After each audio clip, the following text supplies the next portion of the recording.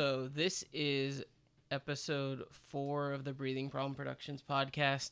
I'm Rusty Kelly. And I'm Emelia McKay. And we have our guest, Dustin Pilkington. Yeah! Woo! Yeah. So this is the first episode with a guest officially, and it's a great guest to have. One of my closest, oldest friends, bandmates in many bands, Dustin. So Dustin's been in total abuse with me, mental abortion, a new band we're doing, and all kinds of little side things. White Dog. Yeah, the OG tape. Yeah. The what else? That's it. But that's a lot of important shit. That's important. Those are important bands.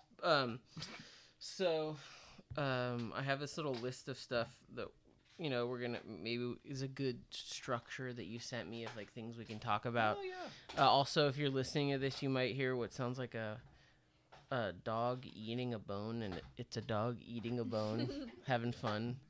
It's like it can be used as a noise loop for your noise tape later on. Hey. Yeah.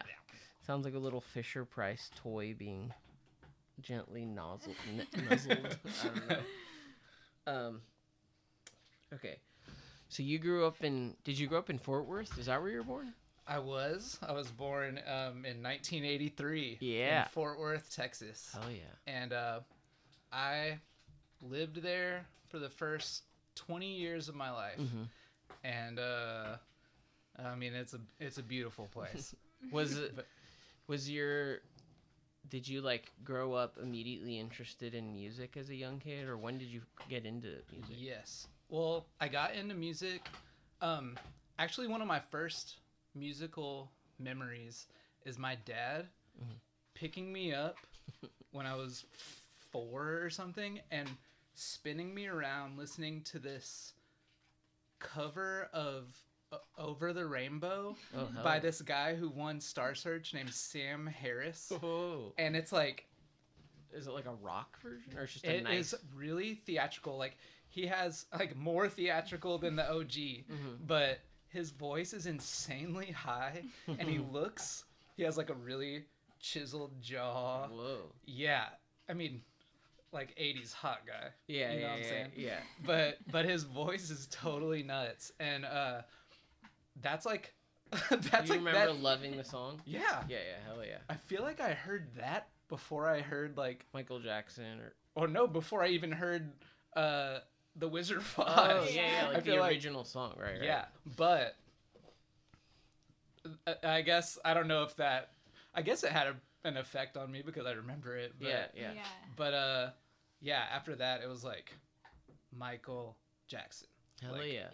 Like obsession until he's my favorite of all time. Yeah, no, 100%. Wait, I wonder what was. Okay, Bad came out. I can look all this stuff up. Like what year? 87. Yeah. Okay, so I don't know. As a little kid, was there a specific album? I guess. Oh well, it was actually. I loved Thriller, like the album, but and Off the Wall, but seeing the making of Michael Jackson's Thriller. Oh yeah, no, like, I relate to that. I mean, my mom used to take me to this place called Take It Home Video in Fort Worth, and I would rent the same movie over and over and over again, and it was making of Michael Jackson's Thriller.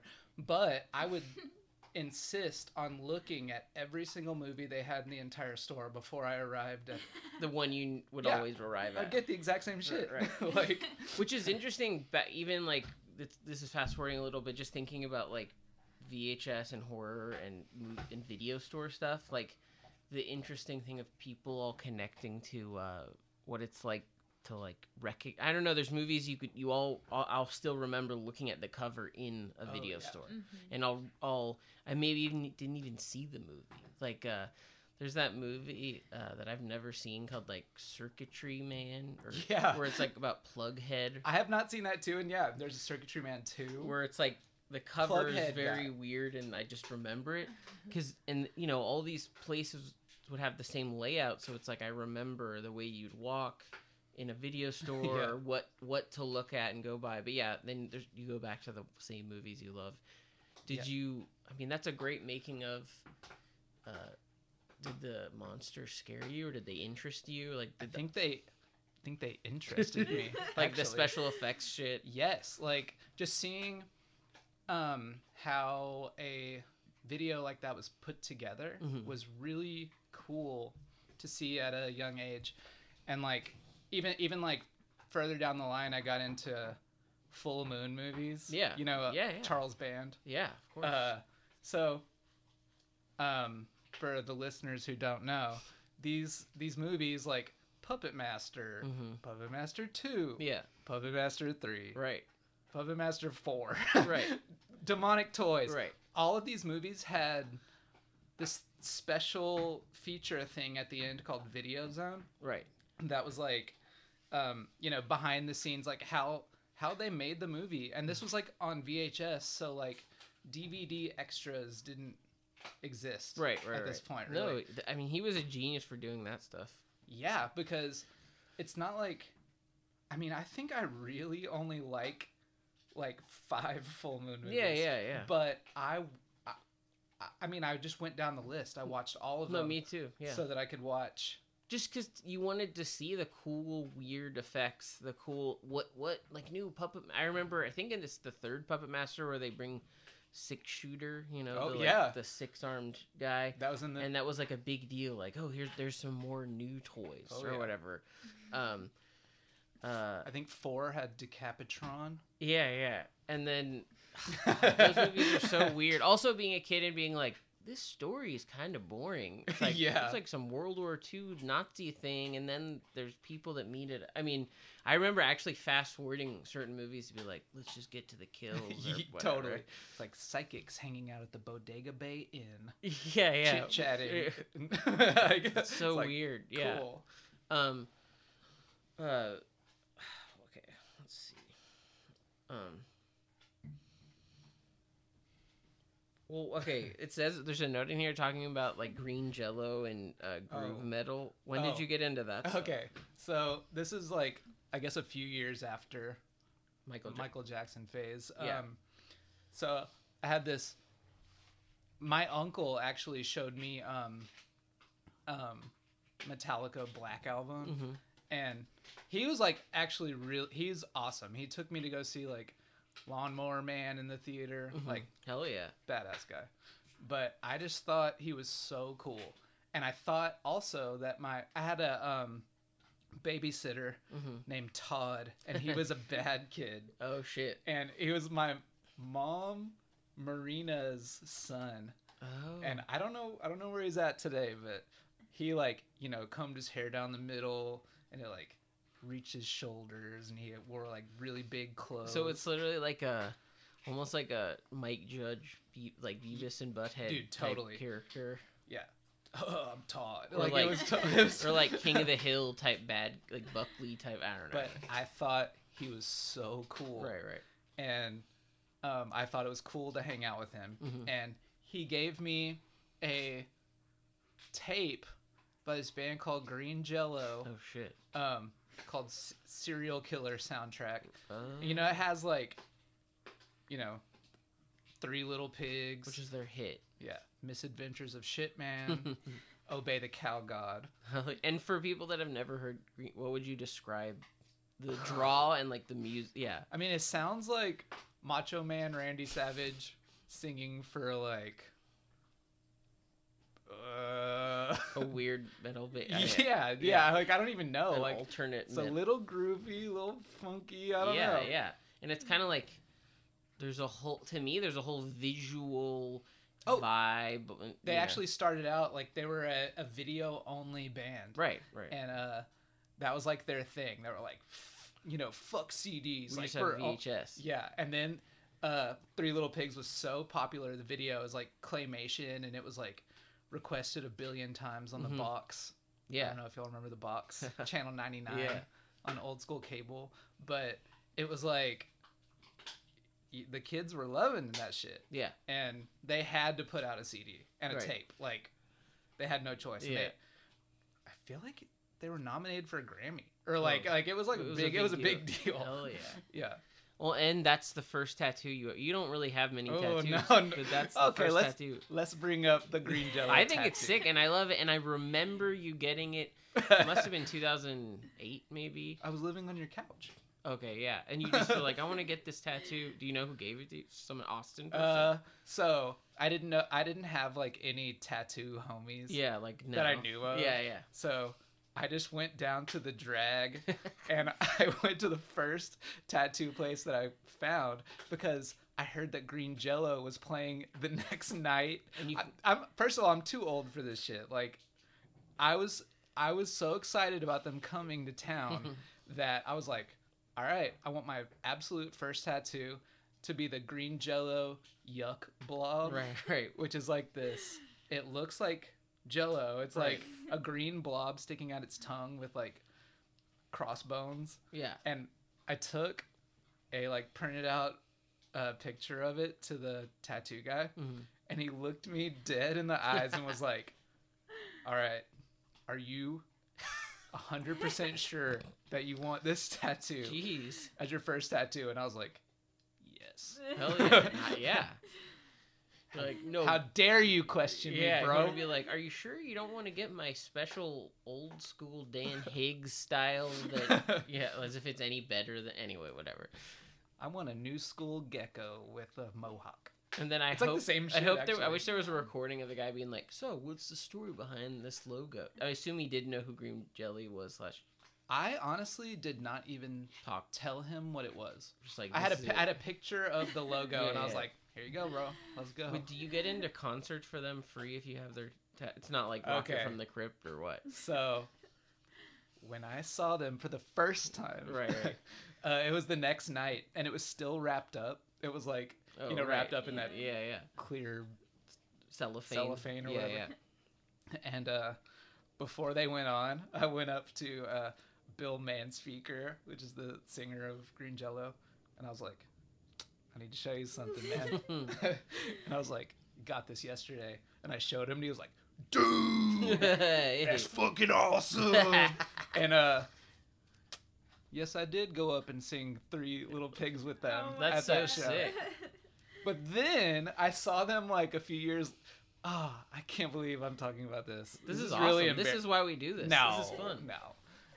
So a few years later, I saw them at Spider House.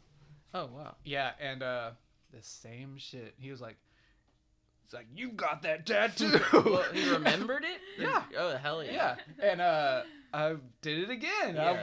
I went up there and we just rocked Well, out. that's sick. I mean, to me, that just shows some guy that's like, hell yeah, I love people that love my band. Those are the best people. You know? Also, side note, quickly, I remember that video of them talking about the promoter that wouldn't pay them. Have you seen that video? Yes, where they like tracking. They go. So Green Jello gets stiffed. Yeah. At a show, they had a guarantee, and the promoter just split after the show. Yeah. I don't know. Purposefully. I don't know if like people didn't come. I guess I don't know what Either happened. way, But yeah. they had a guarantee. And, Yeah. You know. He agreed to it. Yeah. I feel like. Yeah, I don't know, but he tracked him down, and it was like totally insane. It's like a 2-hour-long video or It's something. awesome. It's, of you can him find just- it on YouTube. I'm pretty sure. I think they get their money. I don't even. They do. Yeah. They I think they take him to an ATM or something. Yeah. Hell Like yeah. it's like It's a crazy great video. band justice. And also, like, kind of like they're older dudes. It's like you can tell they're like, I'm too old for this shit. Like, Yeah. which, yeah. I'm trying to think. I'm trying to think of times Total Abuse got stiffed. There's the classic we played with Sex Vid and a bunch of other bands in California, and the kid rented an entire like VFW hall as if it was like 1994. Like you know. So it was supposed to be with Lack of Interest. Oh right. And they then didn't. which I love. Right. All of that. Yeah, like, yeah. Slap a ham shit. Yeah. But so we had a show booked at the Smell that too. that night. That we were like, which one were you gonna play? And I probably was like, booked the Smell right. show. So there's and even more. the whole fucked up. band vetoed me, and we're like, "No, we gotta play this show with Sex Vid at a VFW hall. Lack of Interest is gonna be there." Blah blah blah. Yeah. And dude, Jim Smith, who owns The Smell, he's the sweetest guy ever, and he was so disappointed in me. Whatever. And it hurts. Well, they to this day. I think. Well, whatever. He's probably over it. He's probably got over it. But that is weird to think about. But hey, karma did us in because it wasn't that well attended, and the kid who booked it was like, I spent all the money booking this VFW hall, which I wanted to be like, did you think this was like, 1998, like Floor Punch is playing, and there's gonna be like 500 kids? Like, no, and it was massive with like 33 people. Yeah, kids. yeah, and I don't think anyone. Anyway, I'm trying to think of other times when we got. There's probably a million that we can't even remember. Where someone was like, "Here's $20," and you're like, "Okay, whatever." Thank you, sir. Yeah. We'll go die. But I don't think anyone else ever got too mad. I think I'll just spend the whole rest of this hour just being like, wait, let me think. Well, okay. One thing though, back to like VHS stuff. Like you have you have a cool. I love your interest in VHS collecting and like. To me, like obviously, there's people just like with record collecting that can be cheesy about like what they want and what they find. But to me, you were always the guy on any tour or even just hanging out that would grab VHS. It wasn't about like this is the rarest thing or whatever. Like no, you just like this is cool. Like yeah. Or like actually, I did on one tour. I remember I found like every Traces of Death. Oh tape yeah. At some like antique mall in the middle of yeah. nowhere. I was like, ooh. Well, yeah, you found some stuff. Yeah. But I actually like the Traces of Death stuff. I watched like the second one when I was boring. 14. They're not boring. Oh. They're like, like Harlequin babies. Like just inside out babies. Yeah. Or maybe like it's like people being, shot in the head. Maybe I just remember finally seeing Faces of Death, and I was like, Faces of Death is not the same shit. Okay, Faces this is how dumb I am. No. But Traces of Death is a different series. Oh my that's God. more hardcore. Dude, Faces of Death is like a dramatization. Of right. Oh my God, the canary died. Yeah, We're in a coal mine. We're all gonna die. Yeah. And okay. it's fake. Yeah. Traces of Death is just like, like someone who's been chopped in half on a train track. It's like early internet, but not the internet, right? I found the soundtrack to that first, and it's all just like death metal. Right. It's Hell like yeah. like Hypocrisy and like Mortician, Exit 13 and stuff like that. Like I'm looking it up. I don't know. Yeah, but so then I like rented the movie as an extension of the soundtrack. Yeah. And I was just like, oh no, this is like, I'm not supposed to be watching this, right? Like this is really bad. Like I'm bad. Yeah. Dude, the soundtrack has Merzbow at the end and Dead World, which is this guy Jonathan Candace who does a power electronics project called Death Piles, old Relapse band. Okay, side note. That's Nice, cool. nice. Actually, Exit 13, the CD Ethos music was the absolute first time that I heard noise. I feel like so is there like noise interlude kind of things? So I think me and my friend Chad, he was another bad kid, obviously. When we were like 13, 14, we used to go to this CD warehouse by our house and just pocket CDs, like Hell yeah. just steal. Like so the cases had like sensors, like if you walked out the door you'd get fucked. Yeah. So we would just steal the CD and the CD cover of a billion. Like so nobody was really watching that hard. we had big pants. Oh, right. And we just slid that shit right. It's in like there. reminds me of like Empire Records, like the kid who steals. Yeah, anyway, whatever. yeah. But and I wouldn't steal anything today. Anything on earth. Yeah. I'm like so scared. Yeah. I'm scared of life. Like there's no way. But anyway, we took Exit 13 Ethos music, and there's a disclaimer on the CD that's like, the last song on this CD will do severe damage to your speakers Whoa. if you turn it up. So it's kind of like, you know, we're not responsible if we damage your home stereo system. Yeah. So I took that and I turned it down like less than 1. Right. Like, and it was super like loud. in my room. No, it was quiet. Yeah. And I remember I had the lights out and I just like turned it up just a little bit and it was like, Oh, hell yeah. I turned up a little bit more. Turned it up to 2. And I was like, Hell yeah. I was like, oh my God. What's weird, what's funny to think about for me, like a noise person, whatever you want to call me, I remember downloading Merzbow on like Napster or something kind of similar in the early 2000s and just being like, it's noise, it's crazy, it's cool, it's like cool, but it's just interesting to think it wasn't until like finding other certain things that were more like, I was more interested in like the conceptual elements. Anyway, whatever, that's my own story. But well, what's funny about that is, so when I heard that, I thought it was really cool. Mm-hmm. I really did. Yeah. But to this day, I do not listen to noise. Yeah. I don't sit at home and snap my fingers to Masana. Like, Yeah. Oh, that's a catchy beat. Yeah. No, Like, it makes sense. But I've always been fascinated by it, especially in a live setting. Mm-hmm. Yeah.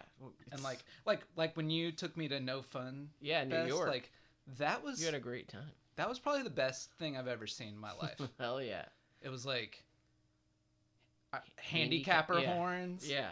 Which I didn't even see that set, but it was great, right? Yeah, and then I've like looked them up since, and like there's just like one little YouTube clip or something like fuck, where you really had to be there for whatever cool set. It was like mind blowing. Like that was a great and Hair Police. Yeah, what's great also is like those No Fun Fests.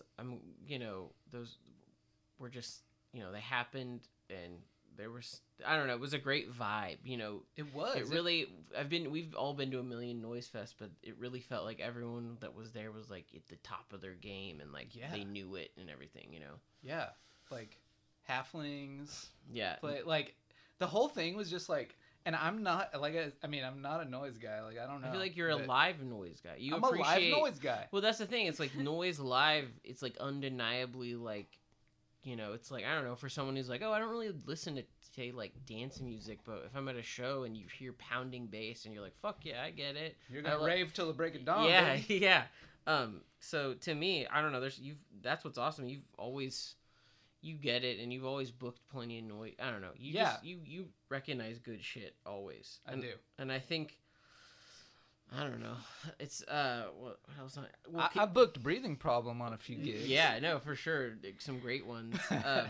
One side note: can you talk about your Freddy Krueger obsession?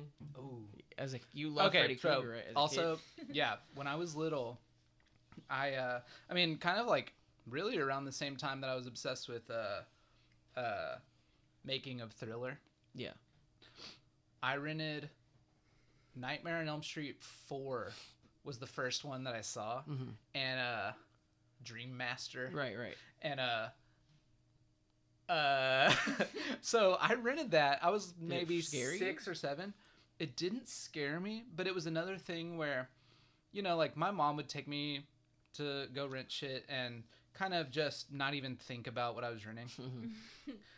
So it's like I take it home and it's like, there's a nude woman trapped in a waterbed. And I'm like, wow, that is so cool. Hell yeah. Just like, so Freddy Krueger, I don't know. I feel like a lot of people maybe who were born around the same time I was, like, kind of feel like I do. Like, Freddy Krueger was a superhero. Right. Like, it was like, he was cool. He was all over pop culture. Oh my god, dude. Yeah, he was at, like, literally you could buy a Freddy Krueger toy at Toys R Us. Yeah. You could just go, and it's like, a pull string Freddy Krueger doll. It's like, wanna play with me? Or, whatever. Yeah. Like, I don't know what it was. Yeah. But it was like, he was so cool. That was my Superman. Like, Yeah, yeah. I didn't give a fuck That's so about sick. I love that. Superman. I was Right, like, right. That's your super. Freddy Krueger, who is a burnt child molester, Yeah, yeah, yeah. was like the coolest guy ever. And yeah, I mean, I used to go to this comic shop called Heroes, and I would not look for X-Men. Right, I would not look. I would be like, okay, where? The horror, like Freddy comic. Yeah, where's the burnt fedora man? As a kid, I actually called Freddy Krueger Pie Face for some reason. Okay. Where there was an old video store back in Austin, and there was a cutout, like a Freddy cutout from one of the movies, like a standee, whatever you're gonna call it. And my mom, it was there forever. Like, it wasn't just for a movie; it was just there. And so every time my mom would pull in, it would be like in the glass, and I'd be like, "There's Pie Face." And yes, son. yeah, my mom would be like, "Yeah, there's Pie," and it didn't scare me. I just thought it looked interesting and weird. And I didn't really watch a Freddy Krueger movie till I don't know, it must have been closer to 8 or 9, but because I'm a little younger than you, but by a couple years. But anyway, the point I want to say is that when I heard Freddy Krueger's voice, which is like a pitched down voice, Yeah. that freaked me out a lot. Because even though I didn't know what pitching a voice was, I knew, like, this is his voice, but, like, manipulated somehow. Welcome to primetime, bitch. Yeah, exactly. And I also saw the worst one to see, which is Freddy's Dead, the final, Dude. the night, or... Oh. No, don't worry. I just, which had, like, the bad kids, and, anyway, it's whatever. No, I loved that one, I don't know. that was like, I saw that one even before I saw the first one. Right. And it's sick.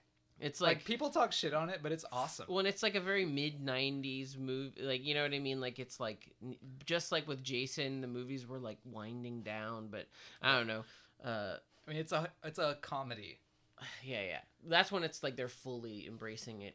I guess what technically the best one's probably, well, in terms of the canon of Freddy Krueger, people probably view like the first and the third ones as the best or something.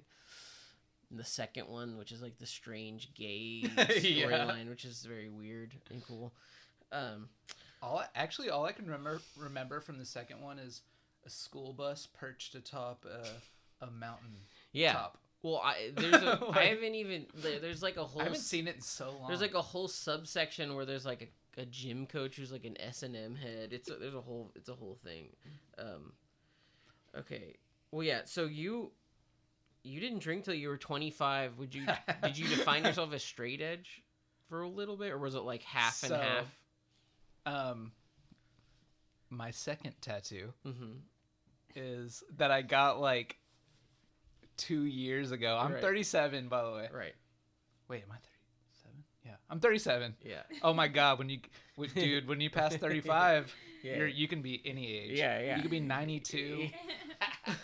Anyway, my second, and I only have 2 tattoos, but my second tattoo is a tattoo that I was gonna get when I was like 19, when it made way more sense. Right. But it's a bleeding razor blade. Hell yeah. That says Super Edge on it. Hell yeah. And I took it from the cover of this Skull Control album. Right. Hell yeah. Yeah, and like fuck. That's all good. So Rusty has this table rig. Oh yeah. So that the microphone is like clamped onto this table.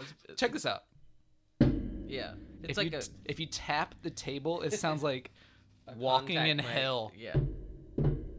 Anyway, welcome to hell, dude. Yeah. Back to my tattoo Yeah. story. Yeah, I got a straight edge tattoo like well past the time that I started drinking. I actually still to this day do not do drugs. Yeah. But like when I was in high school, my dad was pretty much like, if you do drugs, I'll kill you. I was like, okay, noted. Noted. Because my dad was was even interested in doing drugs in high school, though? No. Right. Like, actually, like, so I had, like, 100% of my friends drank. Oh, okay, yeah. Did drugs. I mean, drugs in high school was, like, weed. Weed, right. And, it's like, I was somehow never like peer pressured into doing anything. I wasn't. Yeah. And I think that had a big, like, in 7th grade or something, I took a sip of vodka from my friend's, like, mom's liquor cabinet or something. Right. But past that, like, I mean, I just did not drink, and I wasn't excited by it. Yeah. No, I mean, obviously I've had my issues with drugs later on, but when I was well, I'm different than you, I guess, maybe in the sense that I was like 100% into, I was like a super into like Youth Crew and Minor Threat. Did you listen to any punk bands? So I liked Minor Threat, but I really did not care about straight edge. Yeah. Like, it wasn't even like a thing. It wasn't like, oh, I mean, especially in high school, like, it was like, I'm not some Youth Crew jock. Yeah. It's like, was there probably, I wonder if there was even like a Dallas, Fort Worth, I'm straight, I don't know enough about like certain hardcore. So I don't think any of these bands are straight edge, but the first show that I went to that wasn't like local pop punk was Hatebreed, Earth Crisis, Scarhead, and Madball. Well, that's when I was 15. Show. That's sick, dude! It blew my brains out. Was there a ton of people there? Yes, it was like totally packed. This was the first like underground. Or... I had seen Spin Doctors in the past. I had seen Aerosmith and Candlebox. Yes. Yes. But a show like, like a packed in like just like you get in the front door and you're immediately sandwiched between like just nasty sweaty people. Yeah. You're like, oh my god, like this is cool. Yeah, hell yeah. This is super cool. And I mean, I was at this restaurant with my mom when I was like 15 or whatever, and I was like flipping through the it was something like the Chronicle. Right. It was like whatever the version of that. Yeah. Right. And I was like flipping through it, and I already liked Hatebreed. Right. And I was like flipping through the paper, and I was like, Hatebreed is coming to Dallas. I was like, you're kidding me. And I was like, I darted my eyes to her, and I was like, you gotta let me go to this. Hell like, yeah. I can't survive if I don't go to this. This is like a once in a lifetime opportunity. Yeah. Hell yeah. Yeah. And it was like the coolest, like I saw, oh my God, if I could find this girl, this girl, imagine me being 14 wearing I couldn't afford Jinkos, so I had like size 37 silver tab pants. Hell yeah. And my hair combed down the middle. I was standing in the very back of the room, but I saw this girl. She had like a camouflage tank top on. Mm-hmm. Oh, that's sick. And like big pants. And she did this cartwheel. Whoa. I had like never spin kick. I had never seen moshing like this or that anything. Kind, yeah. Like there was no YouTube. Like I didn't, Yeah. It was psychotic. She just did like a flip into the mosh pit, and I was like, whoa. Oh my God. I was like, this is like the perfect woman. Right. Like I didn't know anything. I didn't know anything about women. Yeah. I still like slightly. Well, dude, I could also, side note, it's interesting to think about like being a kid, and I kind of knew about like the concept of moshing from being at like big festival-y outdoor events, but then I remember going to a hardcore show, My Luck, Far From Breaking Texas Hardcore. Shit. But and people were doing like, karate kind of moves. Yeah. I don't know, you would define. That was what I saw too. Got and I was punched just like, in the head. Oh, super hard. I was just on the side like, hey, cool. And I just remember getting like really hard.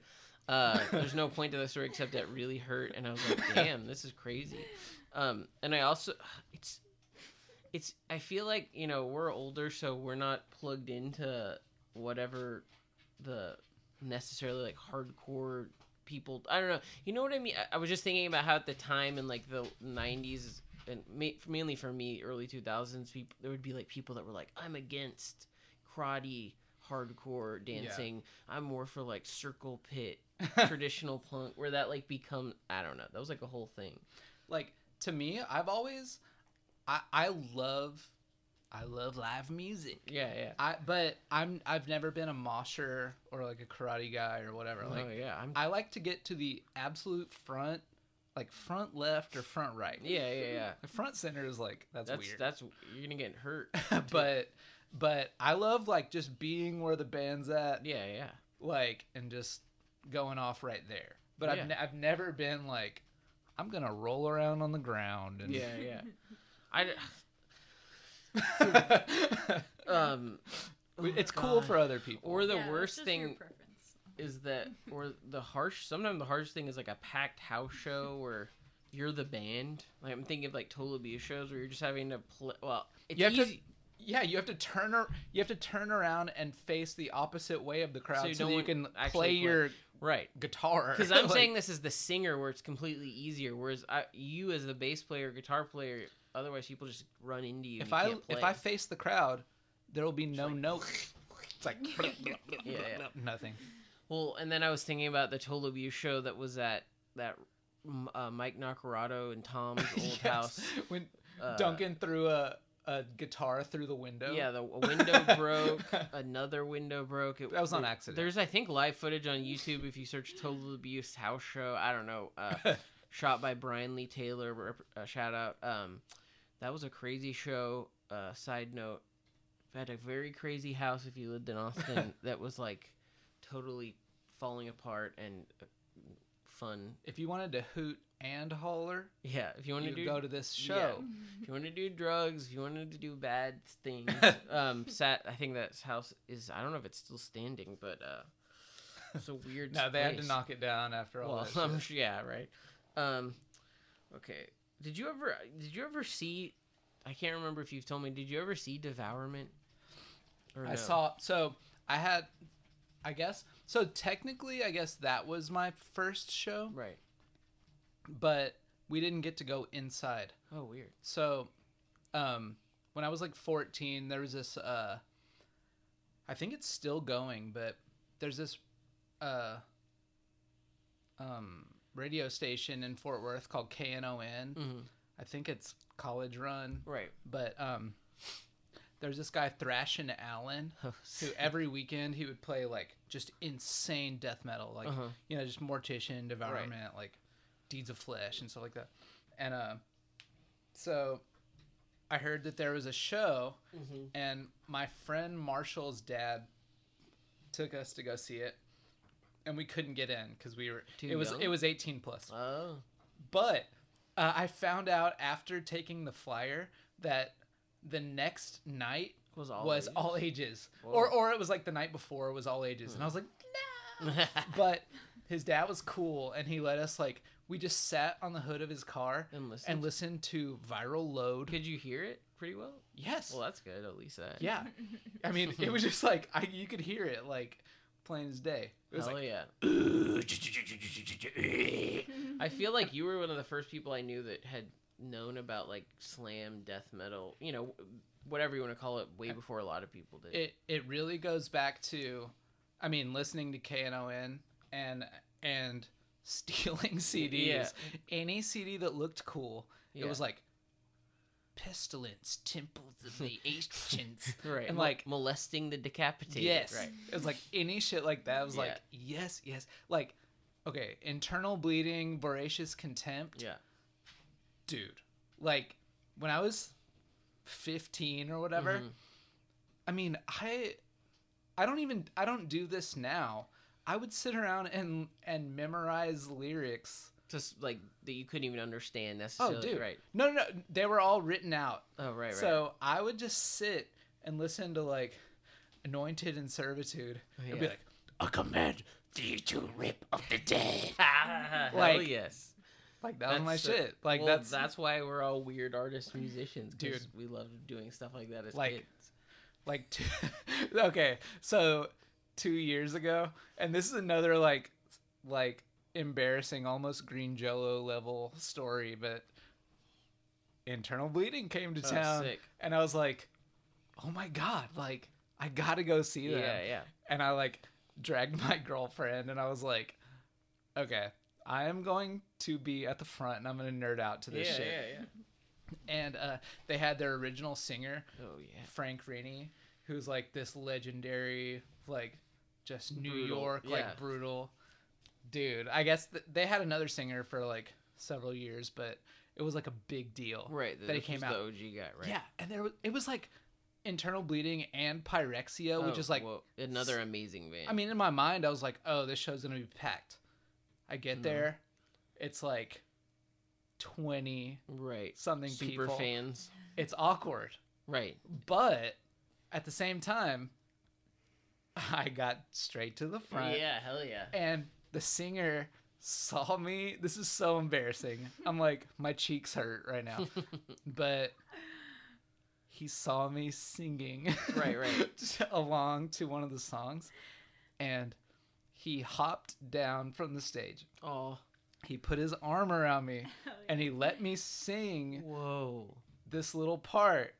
And That's sick. my girlfriend was fidgeting for her camera. Oh, shit. Too Dude, late. it got lost. But at the least moment it's was there. lost. That's sick. But dude, it was really good. I mean, I sang into his mic. That's it was so so sick. funny. I mean, side note, the first Internal Bleeding LP needs to be reissued on vinyl, for me at least. I mean, it's perfect as a CD. Certain stuff is perfect as a CD as it is. Oh yeah, I guess it doesn't exist on vinyl. It should. I mean, I should probably be a Breathing Problem yeah, right, Productions. I wish, right. Yeah, no. But I love. I mean, again, that stuff. It took me a long time to come around to death metal. As a human being, so then Dustin always has been aware. Yeah, but I mean, like, I used to listen to. I mean, like, I was obsessed with like Cannibal Corpse, like when I was 14, like mainly the Bleeding. Yeah. But I have not kept up with death metal. It's like the stuff that I listened to in high school, like. That's the best shit anyway. That's where I stopped. Well, I mean, we don't have to mention any band names. This is a positive podcast, but I think like many resurgence things, sometimes the best bands are the original bands. They don't get it right. Yeah, and it becomes a thing that's more about merch and whatever. Anyway, we love everyone. We love everyone. Yeah, but I mean, that's what's interesting to me about you is. The cliche of like I listen to everything, man, is real for you, but it's the best version of that. I don't know, you know what I mean by that? Like you, but everything you listen to, there's a certain, whether it's weird outsider pop shit that you love, or like, death metal shit you love. There's like I don't know. There's something special about all that stuff to me. I don't know. So, yeah, I mean, I've always kind of. I mean, I love extreme music, and I love all music, but I've kept myself open, especially because like, my mom growing up was like, just really into like, I mean, essentially radio pop. Yeah. And that's never left my being. Like, I love that stuff. I mean, that's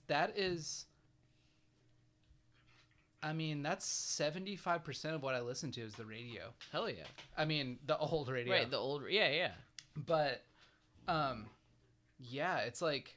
I mean, nothing could... Well, I think we haven't really covered it, but I think what's interesting is, like, the best Fwends project that you created, which there's so many... I mean, Skater Live is one of my favorite pop songs ever. I mean, truly, I love that song. And I think that's what's interesting is, like, us playing music together, saying Total Abuse or whatever. I think it's important to love. I mean, I love amazingly written pop songs, and I can always appreciate them. I think as far as like friends go, I've always aligned myself with people who are like outwardly crazier than me. Yeah. I feel like in my mind I'm pretty crazy, but yeah. But outwards I'm a little shy. Well, that's what I mean. I think you have like just as much craziness and rage but it's like you're like more of a like you keep it's like it comes out in its own way. Let's just say compared to like people breaking shit in the street or something like that. Dude, remember when at Total Abuse practice, Duncan took. So, our guitar player Duncan took my Snickers. Oh, and shit. And first of all, you don't do that to a guy. I was very poor. He took my only Snickers. Dude, wait. I don't even know if I remember He took a this. bite of it, and I just took the rest of it, and I shoved it down his throat. Wait, you did? Wait, Yeah. was I there? It was at Music Lab. Maybe I wasn't there. Was this years ago? Was this like when Total I Abuse was like, doing oh, okay? you want the Snickers? You could fucking have all the Snickers Oh. right now. I shoved it down his throat. Damn, I wish I had that on video. Wait, I wonder, was that like resurgence era Total Abuse? Like That was like when Duncan first joined. Yeah. Okay, well, see, now I don't even remember See, that. But that's when the darkness comes well, out. yeah, the dog just You barked. fuck. Yeah. You fuck with my Snickers, bro. No. What is the Snickers slogan like? Not going anywhere for a while. Don't- Snap into a Snickers. Yeah. baby. Well, I mean, But yeah, like, I don't really know how this happened. Like, I moved to Austin, for a girl, pretty much. Yeah, yeah. Like, I just moved with my girlfriend, and I was happy to get out of Fort Worth, and I just kind of I started like, there was like a house party like every weekend, Yeah, several yeah. house parties. So I would just start like going and hanging out with people and finding like the craziest people that I could and being like, okay, these are my new friends. Like, well, though, what's interesting is I had met you before you moved. I met you at a... was that the yellow sweater? Yeah, No. yeah. Or I remember meeting you at my hardcore band that never really recorded anything. Red Dye Number 4 maybe played, Dude. or I Shoot Lightning played. I don't know which one.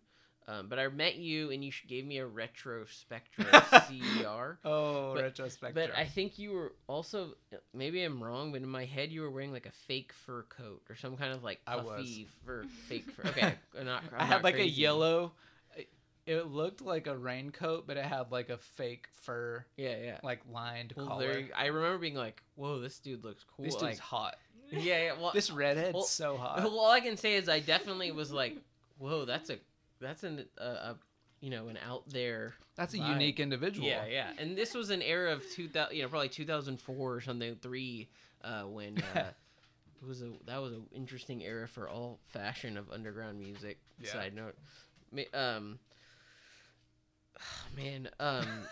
but then I don't think I talked to you, or I was kind of on my own tip when you finally moved. But yeah, when Total Abuse started to get around, probably 2006, I was hanging out with Matt again, and you showed up. I don't know. No, I was in with everyone except for you. Right. I was in a band called Video Screams. Right. That was like me, Matt, Ryan Foster, Duncan, and this guy Roy, who I Yeah. miss very much. Yeah, yeah. But that's another episode. Right. But I kind of just hopped in and I took this guy's spot. Right, playing synth, Yeah. Oh, I had never played keyboard in my life. and you figured it out. And I was like, well, you just push your finger down on a button and it makes a sound. So there you go. But it was essentially just like sassy. like 3-1G It was 3-1G worship. sound whatever. Yeah. But so I don't even really remember how I joined that band, but it was because of meeting those people and they were already, like, Duncan was friends with you. And then Duncan ended up joining the Sneeze, right? Yeah. For a second. That's its own thing. Oh, yeah. Yeah. Oh, man, I've been in so many bands. yeah. But I was in this band called The Sneeze with Duncan and Roy, too. So it was like right when I moved to Austin, I just kind of jumped straight into, I don't know if it was the scene, Well, yeah. but it was like a scene. Well, and it was like you guys were playing in Beerland when lots of people would go to Beerland every weekend, I assume. Yeah, I mean, I just jumped straight in and started playing like as many shows and in as many bands as I could. Like, I was just kind of making the most of living in Austin. I mean, I don't want to ever say like, oh, Austin's not what plenty of people do stuff, but it definitely, you start to ask yourself, is it because of my age? Is it because of the internet? I mean, I definitely think pre-internet being as, you know, you can just sit and watch Netflix, and not that I'm any better, but like I feel like more people had to get out and go do shit. Like to me, going to a house party, I'm sure there's house parties that exist that I'm too old to go to, and they're their own thing. But You ever heard of COVID? oh yeah, this is all pre-COVID. This is all but I just think House shows are canceled. or it's interesting to think about, like, or even like shows at venues, like people would go to a bar and be like, I don't know what band's playing. I got to go do something on a Friday, because what am I going to do? Watch TV, you know? But, you know, I don't know. Anyway, all I can say is it felt like Austin, it was a special kind of time of lots of people coming to Austin, hanging out, and wanting to just be creative. Anyway, it seemed that way to me. It really was. Like, I mean, Fort Worth is fine. Like, I mean, I liked my childhood and blah, blah, blah. But there was nothing like that. Like, it was like moving. I didn't really go to college. I went to like some community college, but moving to Austin was college. Yeah. It was like, I mean, these were essentially frat parties. Right. Like, you know, I moved to town. I like slept on friends' couches. Yeah. Like, that was the vibe. Yeah, it was. And Austin to me was magical. Yeah. It was like, I mean, it wasn't maybe every night, but it was like, I could just go to some random person's house. And people would be hanging out and doing stuff. Yeah. It was like, this is the coolest shit that I can imagine. Yeah. Like, I can't imagine, like, things being better. Yeah, and I feel like, I mean, what's interesting is I was not necessarily, I knew about all these things, or I'd go to parties, but I was in my own emo world. I did a band called Turocata. We're not talking about that right now. But even in my little world, there was plenty of kids going to shows at any random bookstore. Anyway, it felt like there was a lot of energy, and people were just excited to be playing music. And, yeah. And I think what's interesting is, like, that band ended without, sadly, you guys recorded like some demos that are like digital only somewhere, right? And then, well, no, they were on MySpace. Yeah, and like, MySpace was like randomly a year ago was like, delete everything. We deleted everything. Oh God, someone somewhere. That's what y'all get for abandoning Daddy MySpace, right? Or like Pure Facebook. Volume or something. Yeah. Well, I mean, that's what I think is interesting is from that, you know, I think a year or two later, Total Abuse is born, and it, you know, in a way, it becomes like a very much so like we're doing our own thing. I mean, someday we'll do a Total Abuse episode that can be more focused on Total Abuse. I'm sure there's people being like, "What's the Total Abuse story?" Or maybe they aren't. Maybe they're like, "Fuck off! I don't want to hear it." But I will say, it felt like a meeting of like, "Hey, Dustin. Hey, Matt. Hey, guys." That kind of like I haven't hung out with in a couple years. Or I didn't really hang out with you at all. That's when we became real friends. You moved in you slept on the couch that I had. I slept on so many couches. Like, if I ever become a millionaire, which is very unlikely, bro, all y'all are getting hooked up. All couches. Everyone's getting hooked up. Well, I think but see, that's the thing. It's like, you know, there was Total Abuse would practice on the weekends or whenever we could. Also, just you know, having the time, or like people just being like, okay, we're gonna tour. Also, this is something interesting to talk about is Best Fwends was happening, and I feel like that was though like a more serious project in a way. I mean, I don't know. Yeah, so, like I was in this band called Best Fwends that pretty much started like right out of high school with my friend Anthony, and he was making beats like in Fruity Loops, and I had never even thought of that. I'd never thought of making music like on a computer only. Yeah. And I thought it was the coolest thing ever.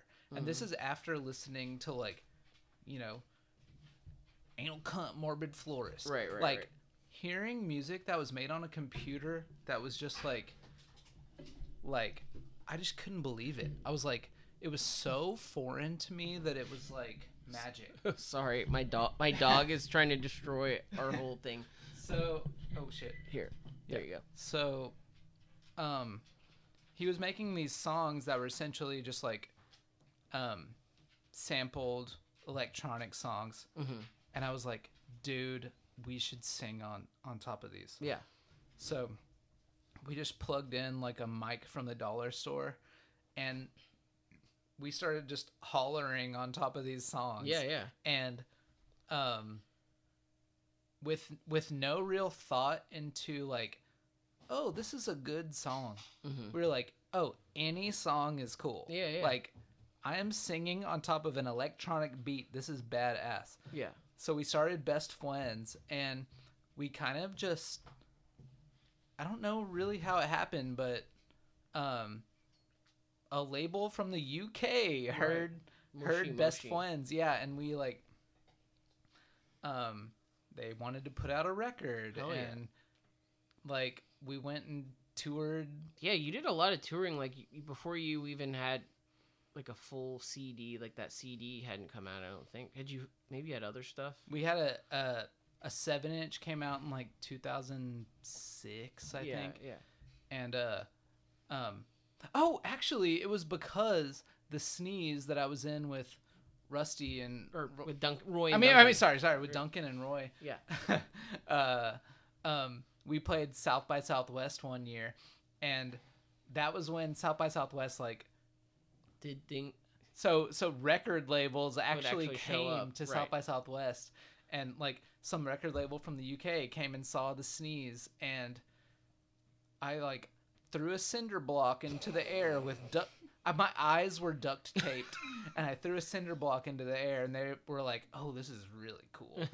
And I guess they went to the Sneeze website, which had a link to the Best Fwends, like 3 songs that we made, like for no one.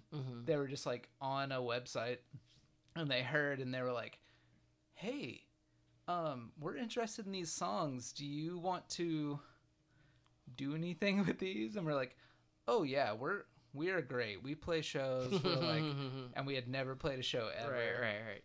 And they like wanted to put out a record, so we just like slammed out like 30 something songs that were like, was this alphabetically arranged? Yeah. And it was just like, I mean, I don't know how to explain this. This doesn't make sense. It just happened. Talking about it, but we made any song. Yeah. It wasn't like, oh, this is a great song. It was like, no. We programmed something on the spot. We're like, sang on top of it, and we're like, this. Hell yeah. And like, that's the song. We're like, this is a song. Right. Like, that's that. And we made like 30 something songs and put them out, and then this label like put it out, and we went on a bunch of tours. And yeah. I mean, it didn't make sense. But it happened. Well, one thing to me that's cool is I have like a very vivid memory of hanging out with you, probably like we're just bored. It was probably nighttime. I was like watching movies, and you were on a computer designing because their CD alphabetically arranged by Best Fwends has like a million faces Dustin designed, like each one's a different character basically. I just remember watching you being like, yeah, I'm making a ton of heads. And I thought it was really cool, but I just remember were you using Photoshop or like MS Paint? I was just, I had what are they called? I don't remember those gel tip pins. Oh, right. I want to say Ernie ball, but right. that's like with a guitar string. Pens, right. Yeah, they're zebra. Right, something. Right. Just drawing a million heads. Right. And then we like kind of kaleidoscoped them all together. I'd never used Photoshop, but yeah, Anthony from Best Fwends like knew how to do it. So I drew a million heads, and I love that. We smashed them all together. I also, this is not even necessarily a happy story. It's almost like a sad story. The Total Abuse tour where we played some show and you had to play in New York. And we didn't get to the show on time, and Anthony had to solo Best Fwends. So Total Abuse played a show in Washington, D.C. Or Baltimore. I don't know. It was a bad show. And this was like it's not... We didn't even have a record out, basically. First of all, it's not pre-internet, but it was like... It was not easy to just look up like a route. Yeah, no, not at all.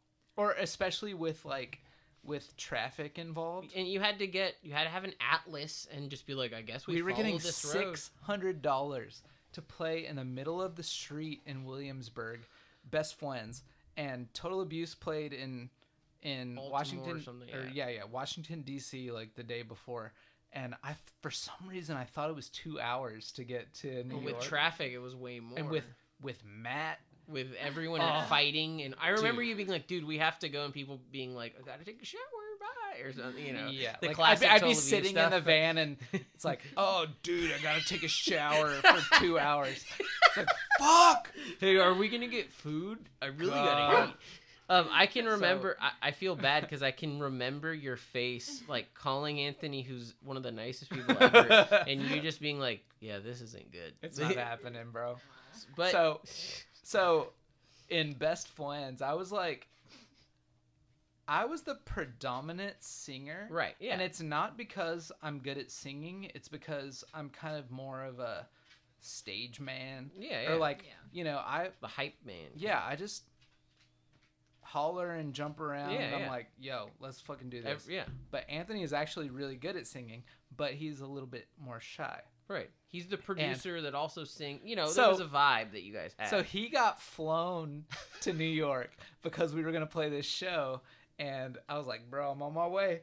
And so anyway, for some reason, I feel like it was Washington, D.C., but it may not have been. Yeah. I'm bad at Either geography. way, we were far. We were very far. And I got to town like 2 or 3 hours later. And he had played a show by himself. And he's like the shyest guy ever. He had to play a show that was like packed Williamsburg the height Street. of, let's say, Williamsburg hipster 2008 world or whatever I think video exists of it.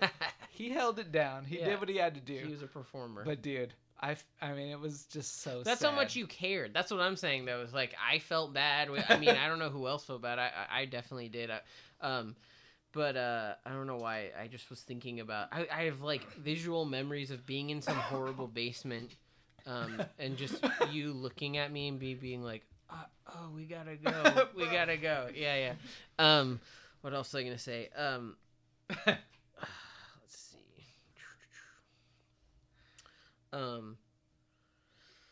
Rusty's cute dog is licking everywhere. My dog... Yeah, our dog does not want...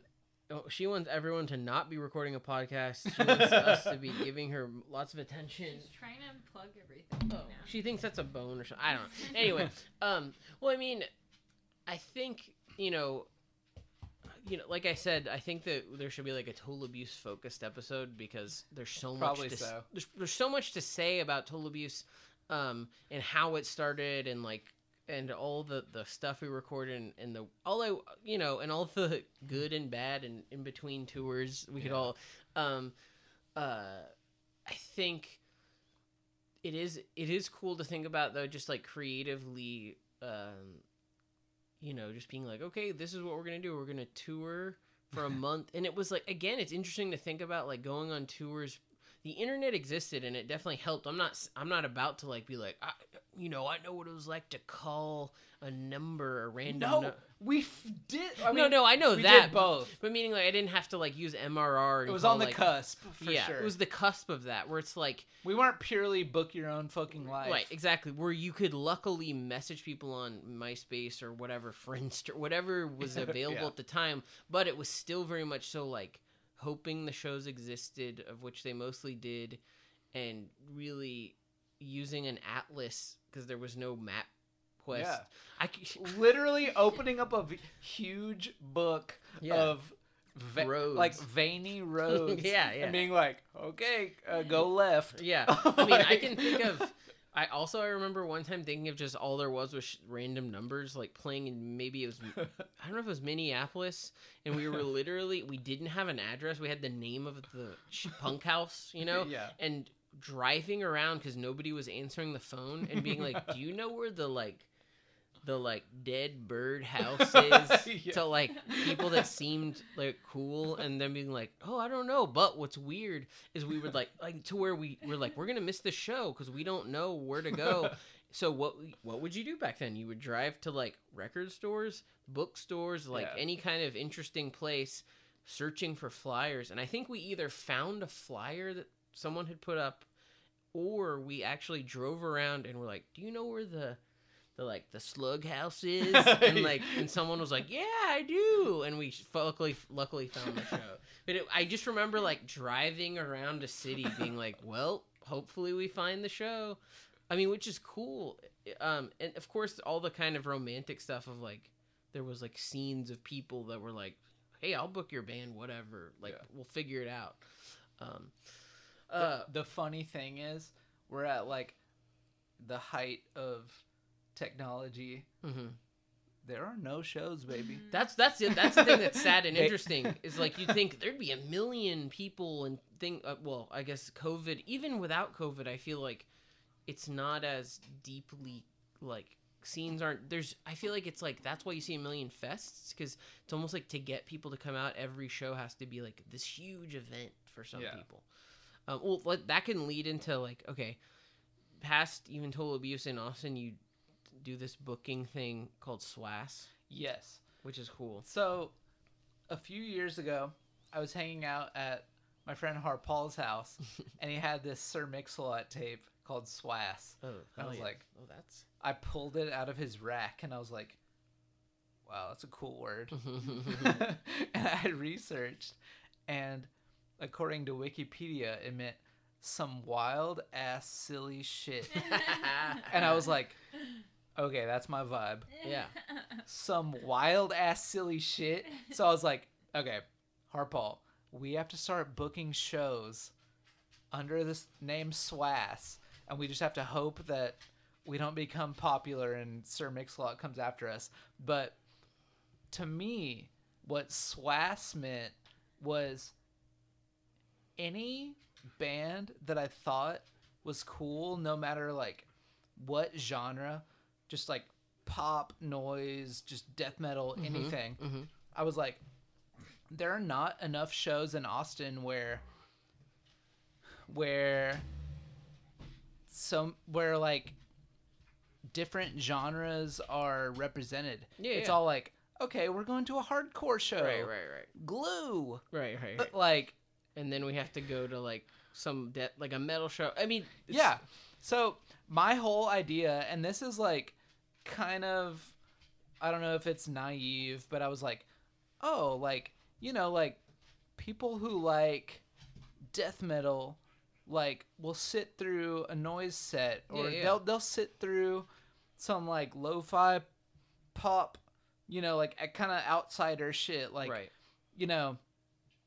But so I would smash like 5 different genres into one show and just kind of hope for the best every single time. Yeah. So, you know, it'd be like breathing problem. Yeah, okay. You know, with like Mammoth Grinder. Yeah. And then I'd be like, oh, we need a rap. Yeah. We need a rap artist. So I'd be like, oh, let's get Fat Tony. Yeah, hell or yeah. let's get Lou Rebecca, who's just like amazing local French pop. Yeah. Like I just thought it's a reflection of your vibe, which I love. Yeah. And I mean, those are shows that, you know, there's been huge ones and medium ones, but people always are so happy, I feel like, and stoked. Yeah, like it's always like I'll pick a few bands that, I don't know how to say this, but I purposefully, it's almost like I'm not a troll, and I've never been like a 4chan kind of guy. No way. But I'm like, I like to see people accidentally watching bands that they would not ever which to me go watch on their own. Which to me is also kind of interesting. Like, I of course always wanted to do that with and we've kind of with Total Abuse. Like, to me, Total Abuse for us in some ways is all about, we played old school hardcore, but we had all these other influences, and it was like sometimes it felt like tricking a punk to try to listen to some weird shit. You know what I mean? I know this is for another episode, but we were not allowed to play the hardcore. Like, Total Abuse was not allowed to. And I feel like that kind of influenced the Swash shows in a way. It's Yeah. Total Abuse. Like even though we played like kind of straight up hardcore, we weren't accepted in the Especially Austin, Texas. Texas hardcore realm. So we played with like bands like Finally Punk and like Black Leather Jesus or yeah, like bands that were like punk adjacent but didn't really exactly make sense with what we were doing. Well, yeah, and I think also it's interesting to think. Obviously, when we'd go on tour, we would play plenty of like hardcore shows where people were fine with us or cool with us. But I feel like number one, when we would like do weird post-punk songs or like noise interludes, I think that's very normal now. Like it's kind of like, we're all just supposed to. It's all about mixing shit up, but like. Especially back in like 2006, 7, 8, it was very much so like it was kind of an interesting, weird thing to do. But also I feel like we would purposely I can remember nights on tours where we would play like a punk show, like in Chicago once we played a hardcore show. But then the next night we made sure to do like Jail from the Coughs booked our show. Totally. And we played like a weird art venue like noise night, and that was important. We were more interested in playing sometimes those shows, and that's why it was fun sometimes going to New York, because New York would do more like mixed up weird shows and shit. I mean, like especially around that time, it's like I didn't want to play with some just like boneheaded regular hardcore. We call band. Bart hardcore. That's a word Matt Lyons made, Bartcore. But it was cool to exist in that world where it was like we were essentially. I mean, it was a hardcore band. Yeah. But we had kind of weirder leanings, and like I felt like I didn't want to play just some, boring I don't know if boring's maybe the wrong word, but just like very like vanilla normal. Like there were some cool shows for sure. I would rather be a hardcore band on a weird bill. Yeah, and I think that was what we were seeking out, and I truly think a couple years later it became pretty normal. Like let's say like you ended up having the beginning of like cold wave happens in New York, like the resurgence of like synth poppy cold wave stuff and goth stuff, and then there's like that ex-Cult Ritual band merchandise happens, and then industrial becomes cool again, and then it became very normal for like say Chaos and Chaos or something like that to book like very weird bills. You know what I mean? Yeah. But I'm not trying to say that.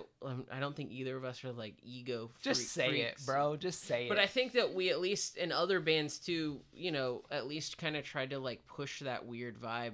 And I think it was a good thing. And anyway, and back to SWAS, I think it's cool that you still push that. And I hope once COVID is whatever, I'm not going to say ends, but whatever. Dude. Once shows happen again, whenever that day is, you got to have like a big gig. I will. After the post-apocalyptic brother, music. let me tell you, it's going to be the biggest gig. I mean, I think we can wind down a little bit, but I'm trying to think of other interesting stuff that we could. Well, I'm trying to think of. One thing I'll say is, you still do lots of different. Like we do this noisecore project, Mental Abortion together.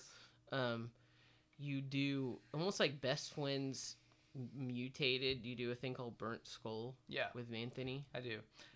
Like, do you define that as like an extension of Best Fwends, or it's just? Yes, because so at like the end of Best Fwends, we were writing 100% hate jams.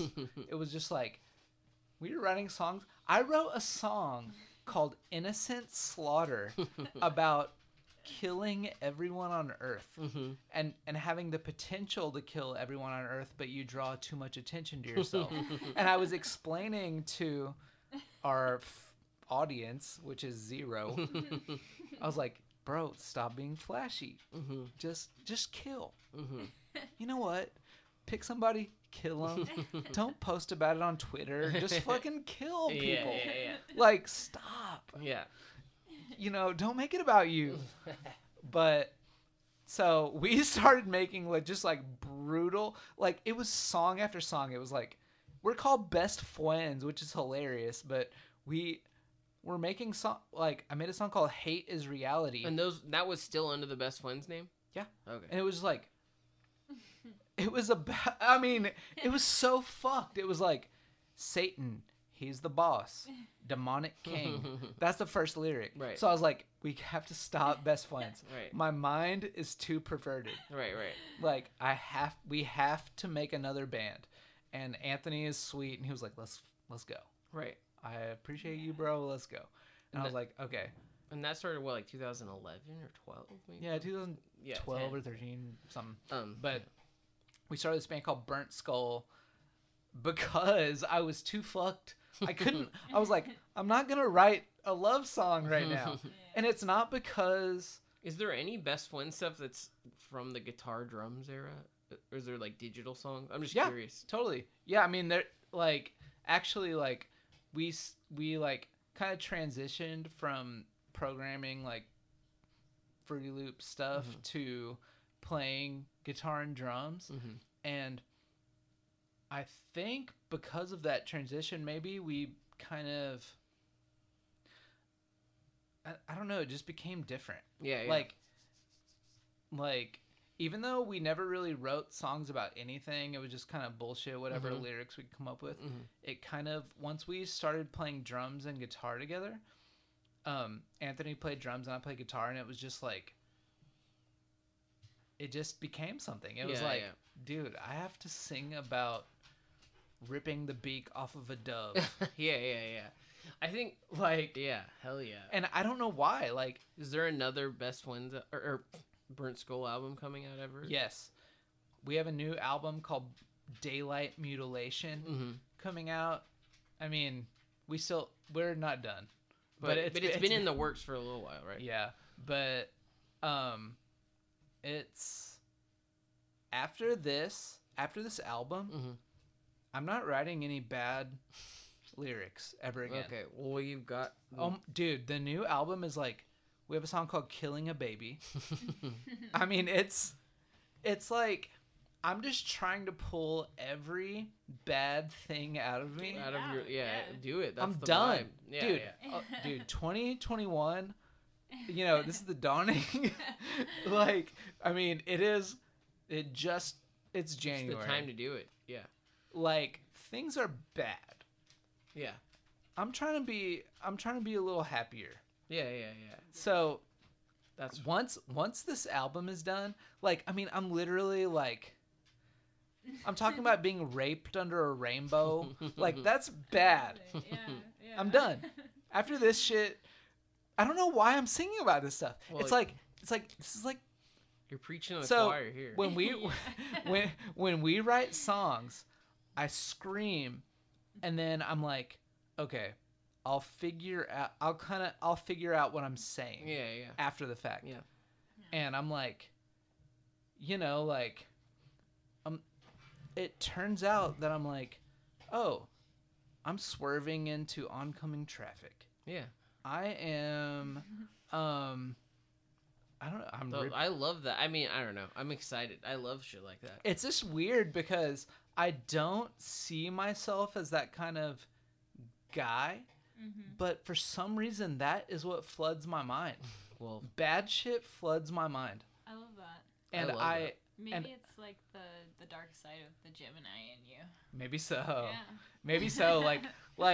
And sometimes, I mean, when I come up with interesting lyrics, I'm like, oh, that's cool. But at the same time, I'm like, damn, like, that is me. It is me. I came up with it. But at the same time, it's like, I don't want that to be me. Like, I'm like, after I put this shit out, it's like, I kind of want to deviate from that. I feel like, I mean, now more than ever, like, with everything going on, like, I feel like positivity, I mean, in any way that you can drag, like, you know, bring it into what you're doing, like, do it. Like, I just, when you're blasted when you are confronted with the worst reality you can imagine, a year of nothing. Yeah. A year of garbage. Yeah. Like, I mean, with people just desperate for anything. Oh yeah. Desperate to get out of their houses, desperate to go to literally any like if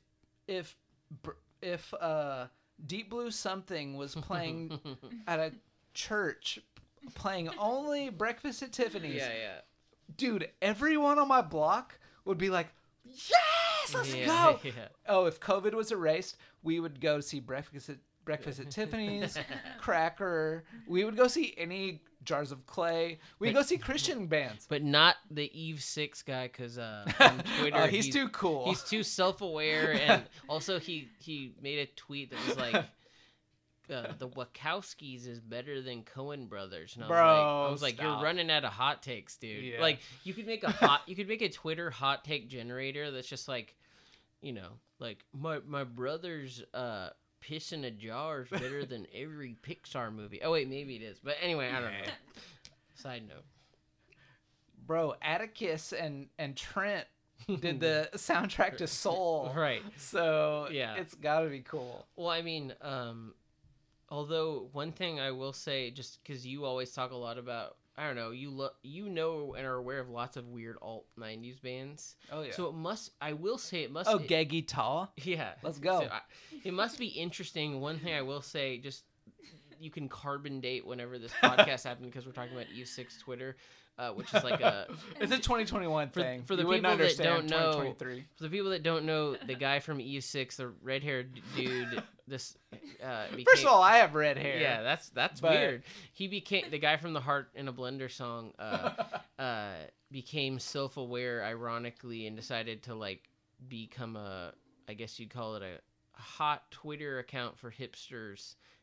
But I will say some of my favorite tweets is him, I assume, telling true stories about being on shitty tours with other bands like Candlebox and Third Eye Blind, and just kind of like, you can tell all those alt bands know they're viewed forever as like late 90s alt bands, and like, because that's how they're viewed in like whatever tour packages that they probably get sold, and like it must be kind of a soul-sucking weird thing to be like, yeah, my band, plays these fairgrounds, and sometimes there's like 1,000 people, but really I can tell they're just waiting for like, Kelly Clarkson to play next.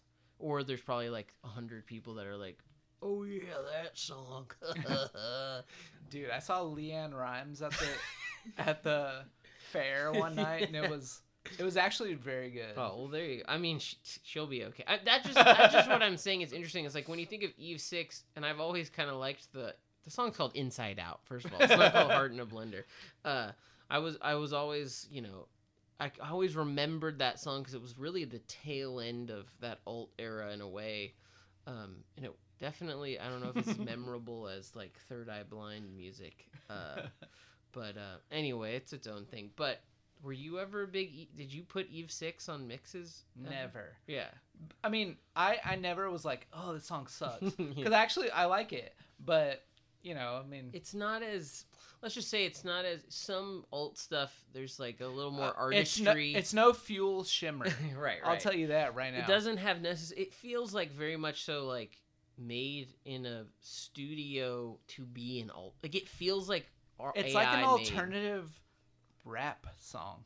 It's like, one of them a dander, all in the blender. Bro, stop. Choke on the rinds. I would choke on the rind. And then also, I remember this, and probably nobody else does, but they have like their third album that got them kicked off their major label. They had a song called Think Twice. And this was 2003. They need to think 3 times. But the song was like about how you shouldn't touch his girl. So it was like, think twice before you touch my girl. Anyway. But I'm glad he's found new, for the next month, and then it'll probably die, new, like, oh yeah, that guy. That's cool. He's kind of like self-aware. Hey man, you're cool with me. But I disagree with the Coen brothers are worse than the Matrix people. Are fucking crazy. If you like do some psycho digging into my Twitter, you'll see I liked about 25 of his tweets. Yeah, I did too. But see, they're funny. Yeah, no, yeah, I think. But he also is doing, and I've been talking about this with everyone. He's also doing the like, I'm a Christian, ironically, as if to me, because I'm like a sober person. I'm not an AA person, but like, there's plenty of people I know that are Christian-y God people, so it doesn't weird me out. I'm like, okay, you're into the thing that like 90% of the world's into. You're into religion. Crazy. That's so fucking nuts. I don't God care. rocks. Yeah, I don't care. Like, I literally, it doesn't blow my mind at all, and I'm sure it blows the mind of like a 22-year-old that grew up on 4chan who was like an atheist who was like, hey mom, I don't believe in God, and argued with, so now they're like, oh, you know, fakely. Anyway, that's its own conversation, but it's just interesting to see. Again, if you're listening to this podcast 50 years from now, you can carbon date the moment in time that we're talking about. January 4th, 2021. Yeah. COVID was still a thing. It was so badass. Yeah. COVID rocks. Yeah. And, you know, HEB's still a thing. It hasn't become... No, HEB's still hot to this day in Austin. It's like, that's the place to go, baby. If you want taquitos, that's the way to, that's the place I've to go. still never been to the HEB on the cool one. I don't know what the cool... Hancock? Yeah. Is that the cool one? I've never been to that one. So I've been there hundreds of times. Yeah. And yes, they do have Trulies. They have White Claws. They have... Wow. Yeah, they have all the modern hipster... Is it more of a hipster HEB? Oh, God, yes. Yeah. I can imagine... Every aisle, you've seen the hottest girl, the quirkiest guy you've ever seen. Hell yeah.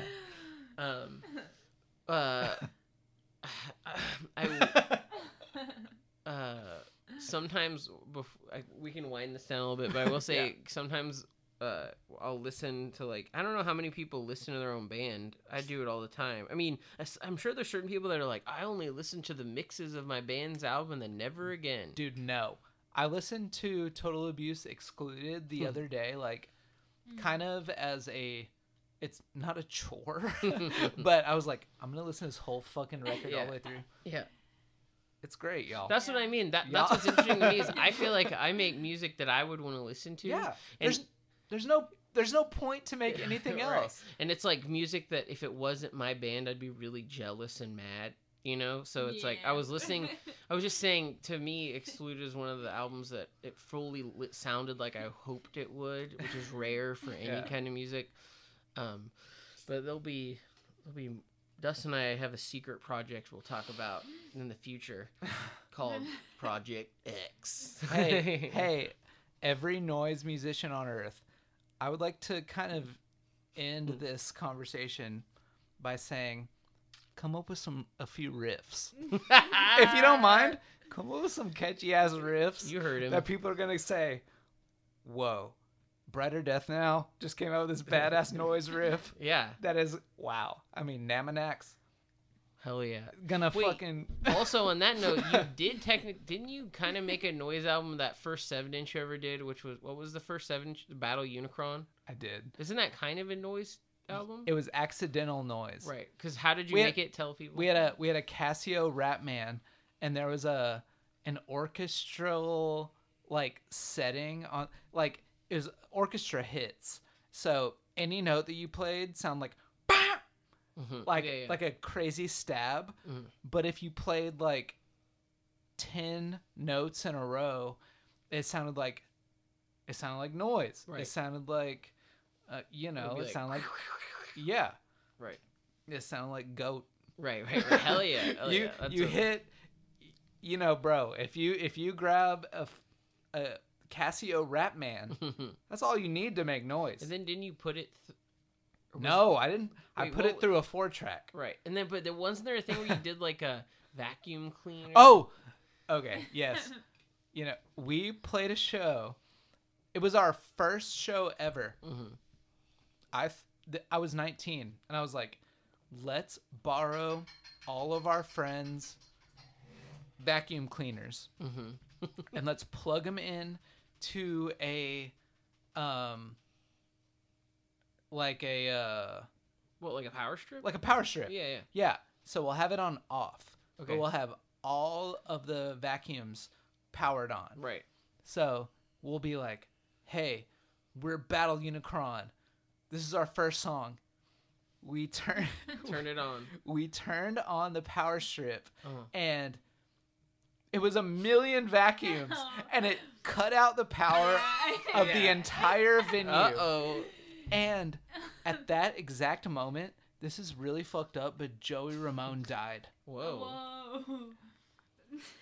Right when we Like everyone started hearing about it or something? we cut off we blew out the power, Mm-hmm. and Joey Ramone of this great punk band, power chord group called the Ramones, he died. He perished. Right. He evaporated off of the earth. Right. His soul is gone. Because of His body was still there, but he Yeah. died. And because of the Battle Unicron Vacuum vacuum.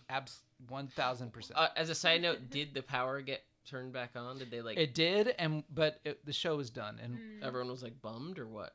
no, People were like, no one okay. cared. Oh. We played a random show, and that was that.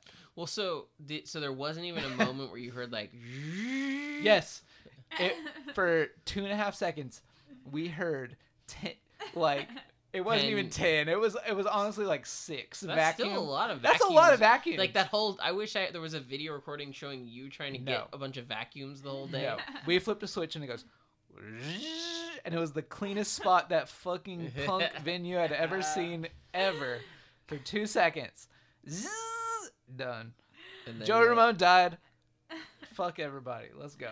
Well, hell yeah. Okay, great. And all right, thank you so much, Dustin. Love you, Rusty. Love you, Emelia. Love you too. Love you. That was Breathing Problem Productions podcast episode 4. Bye. Bye.